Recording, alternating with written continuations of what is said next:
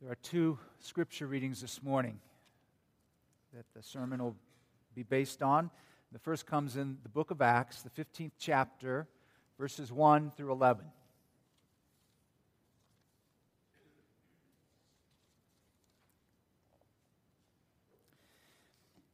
It says, "Some men came down from Judea to Antioch, and they were teaching the brothers, 'Unless you are circumcised according to the custom taught by Moses, you cannot be saved.' This brought Paul and Barnabas into sharp dispute and debate with them. So Paul and Barnabas were appointed, along with some other believers, to go up to Jerusalem to see the apostles and elders about this question. The church sent them on their way, and as they traveled through Phoenicia and Samaria, they told how the Gentiles had been converted. And this news made all the brothers very glad. When they came to Jerusalem, they were welcomed by the church and the apostles and elders, to whom they reported everything God had done through them. Then some of the believers who belonged to the party of the Pharisees stood up and said, 'The Gentiles must be circumcised and required to obey the law of Moses.' The apostles and elders met to consider this question. After much discussion, Peter got up and addressed them. 'Brothers, you know that some time ago God made a choice among you that the Gentiles might hear from my lips the message of the gospel and believe. God, who knows the heart, showed that He accepted them by giving the Holy Spirit to them, just as He did to us. He made no distinction between us and them, for He purified their hearts by faith. Now then, why do you try to test God by putting on the necks of the disciples a yoke that neither we nor our fathers have been able to bear? No, we believe it is through the grace of our Lord Jesus that we are saved, just as they are." And then a second reading, as we're going through the book of Galatians. This morning we come to Galatians 2, verses 1 through 5. 14 years later, I went up again to Jerusalem, this time with Barnabas. I took Titus along also. I went in response to a revelation and set before them the gospel that I preach among the Gentiles. But I did this privately to those who seemed to be leaders, for fear that I was running or had run my race in vain. Yet not even Titus, who was with me, was compelled to be circumcised, even though he was a Greek. This matter arose because some false brothers had infiltrated our ranks to spy on the freedom we have in Christ Jesus and to make us slaves. We did not give in to them for a moment, so that the truth of the gospel might remain with you. May God bless to our understanding the reading of this, His holy word. Amen. Well, we're going to start today with some background information, some terms, some names, some places, so that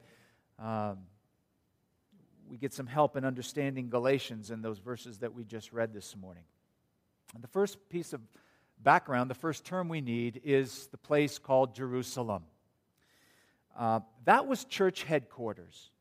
That was the mothership for the early Christians.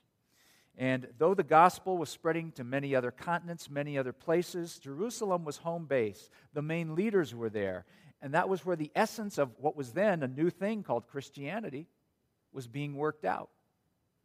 And it was in Jerusalem that a monumental meeting took place with all the church leaders. And we read about that meeting in Acts chapter 15, and we'll get to more of that in a bit. But Paul went to Jerusalem for this conclave, if you would. And he says that he went in direct revelation, in response to direct revelation to the Lord. Now here we get a look at the mystical, the more mysteriously spiritual side of Christian faith. At various times, in various ways, God apparently and does visit people, appear to people through an angel, a voice, a vision, some kind of visitation in what other ways, who knows, a word of knowledge maybe. There are several places in the New Testament where Paul receives direct revelations from the Lord. One time, Paul received a vision of a man calling him to come to Macedonia. And Paul took that as God's revelation to him to go to that place and to preach the gospel message. There were times the Lord appeared to Paul to give him encouragement, to give him comfort in difficult situations, or to direct him where he needed to go. We get glimpses of this happening, but we don't get a lot of detail exactly how it happened. It was in a vision, it was in some other way that the Lord directed Paul to go to Jerusalem. Now, Paul took with him Barnabas and Titus. Who were these men? Well, Barnabas was very integral in Paul's life. Barnabas' name means son of encouragement. And in the scripture it says, we read that he was a good man, he was full of faith, he was full of the Holy Spirit. Barnabas was well thought of by everyone in the early church. He was a very respected leader. He had introduced Paul to the pillars of the church and become Paul's advocate, convincing them that indeed Paul's conversion was true. He wasn't faking it. Yes, he at one time had been a fire-breathing, Christian-hating persecutor of the church, but he was the real deal now. Barnabas risked his reputation, kind of stuck out his neck for Paul to show he is indeed now a changed man. Barnabas became a companion with Paul on his missionary journeys, and he saw eye to eye with Paul on the idea about the Gentiles being fully accepted by God without needing to keep the Jewish law. Barnabas was a bridge builder between Jews and Gentiles. He really sought for unity with all the Christians. And together, Paul and Barnabas, these two men, even though they were Jewish themselves, took it upon themselves. Their burden was to go to the non-Jewish areas, the Gentile areas, and to share the gospel of Christ with those people. Now, the other person that Paul brought with him to Jerusalem was Titus. We have a book of the Bible, a letter from Paul to Titus as part of our New Testament. I will give you a free pass out of jail and let you pass go and collect $200 if you can tell me the name of that book. And the name of the book to Titus is what? Titus, very good. You're on. And Titus was a pastor in Crete. Crete was not an easy place to be a pastor or a Christian. There was a saying that Cretans are always liars, evil brutes, and they are lazy gluttons. And Paul said every word is true. A tough people to get the message of Christ across. But Titus must have been an exceptional person. One time, Paul was going through a very tough time of conflict, and he writes, "But God comforted us by the coming of Titus." Titus was a co-worker with Paul, and Paul describes him like being a son to him. Paul trusted Titus. He sent him on a mission to collect money for the church, and he trusted him to bring all that money to where it needed to be for the poor in the church. Titus was also, and this is key, he wasn't Jewish, he wasn't of Israel, he was Greek. Now, the purpose of this big powwow in Jerusalem had to do with the issue of Gentiles. So here's our next piece of background information. Gentile means you're not Jewish. Back near the beginning of the Bible, God promised Abraham that from Abraham would come a great nation, that this nation would become, the nation became Israel, and they would be separate from every other nation and people. They would be God's chosen special people after God saved them out of Egypt and the slavery and the oppression that they knew there, which God did through Moses. And God gave Israel, and Israel alone, the law, his law. Well, anyone who is not of Israel is a Gentile, which originated just as a word meaning nations, and came to mean all other people except the nation of Israel. God told Israel, don't participate with the other nations, don't practice their religions, don't marry with them. Israel, the Jews, were to belong to God and to worship Him only. And as Israel tried to remain separate from the nations, it led to kind of a very hard and exclusive attitude against Gentiles, being everyone else. And by the time of Christ, when a Jew used the term Gentile, it was a term of scorn. It was a stigma. It was a moral designation as much as anything, just like calling someone a tax collector or a prostitute. Gentiles were not only considered different, but they were considered now inferior. Tacitus, a Roman historian, wrote this about the Jewish mindset. They regard the rest of mankind with all the hatred of enemies. And the rest of mankind was Gentile. But Gentiles were noted in the Old Testament prophecies about being part of God's kingdom when God's Messiah would come. And people, when Jesus came, people questioned him, are you going to go to the Gentiles? Are you going to go talk with them? Are you actually going to go into those areas, those neighborhoods? And Jesus showed how one can remain loyal to the ways of God and yet be very accepting of people on the outside and welcoming of all people. He had powerful encounters with Gentiles. He reached out to Gentiles. He shared with them. He healed them. He taught them. He accepted them. The early church was forced to take up the standing of the issue of Gentiles before God when Gentiles began to show they had faith in Christ. And so they had this big shindig in Jerusalem. And some men were teaching that unless you're circumcised according to the custom taught by Moses, you cannot be saved. Which brings us to our last piece of information of the morning, and that is circumcision. Back in the early days of Genesis and those opening pages of the Hebrew Scriptures, near the beginning of the story of God, when God tells Abraham he's going to make a great nation of him, he says that he will be the father of these people, and then the Lord gives Abraham circumcision as the sign of his people. Abraham is told this is going to be the mark that someone belongs to God, and that every male who is born should be circumcised. Obviously, this was just a male thing, and this is the sign now of being an insider, part of the people of God. Circumcision is the cutting away of the foreskin of the male, the most private part of a man. It touches the identity, it touches the intimacy.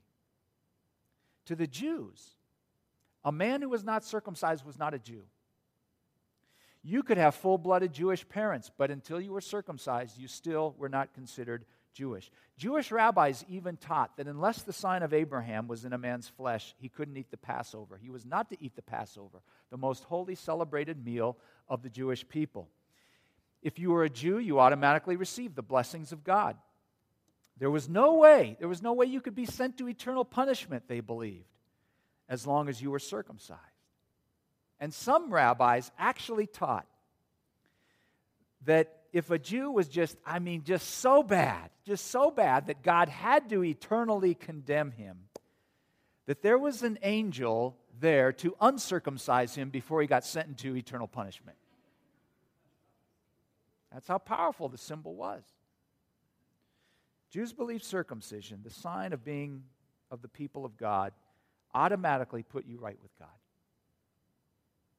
At this big powwow in Jerusalem, the church leaders shared how they're seeing the Gentiles touched by the Holy Spirit, how God is blessing these people and sharing how they have the same signs of having faith. And they conclude that loading down these new believers with rules that crushed not only their ancestors but crushed them was just wrong.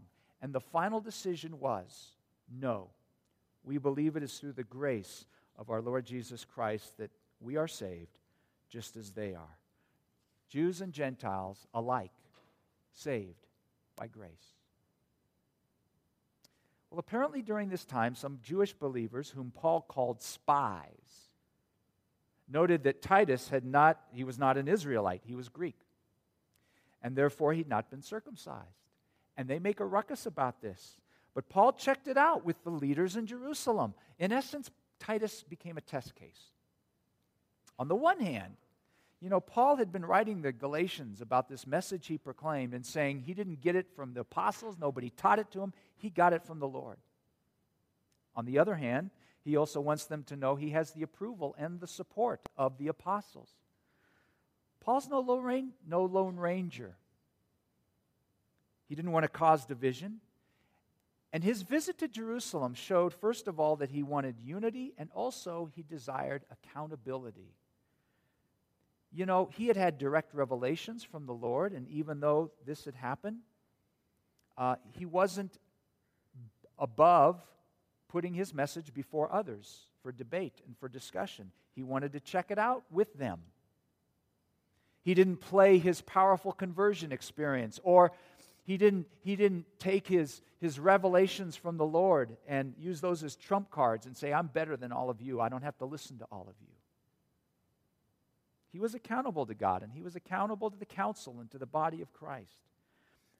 Now again, this contention over Titus became a kind of test case of grace.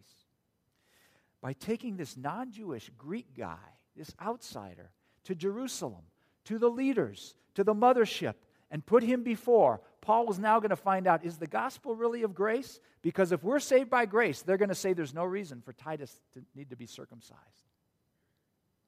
Would Titus be accepted solely on the basis of his faith? Well, all the leaders, and Paul and Barnabas and Titus, they stuck to their guns. And through Titus' situation, they confirmed, we are indeed saved by our faith in the grace of the Lord Jesus, not by keeping the law, not by any religious ceremony. Titus did not need to be circumcised.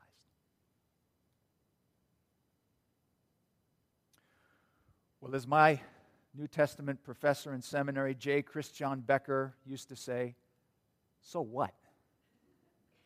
So what? Oh, great, we have all this Bible information, a lot of nice background. You've done some nice studying. Oh, we know what Gentiles are, who they are, and we know what circumcision is, and we know all these terms and these things. Gee, maybe next time I watch Jeopardy, they'll have a category in Paul and Galatians. Won't that be great? But so what? What does it mean for us today? Because circumcision is not our issue anymore. The Gentile-Jew battle, that's not on our plate. Here's the principle I think that still carries for us today. In J.B. Phillips' translation of Galatians, he puts Paul's words about those whose shorts got all in a wad about Titus not being circumcised. He says this, they wormed their way into our meeting to spy on the liberty we enjoy in Jesus Christ, and then attempted to tie us up with rules and regulations. Where do people try to tie up people today with a lot of rules and regulations? In the church.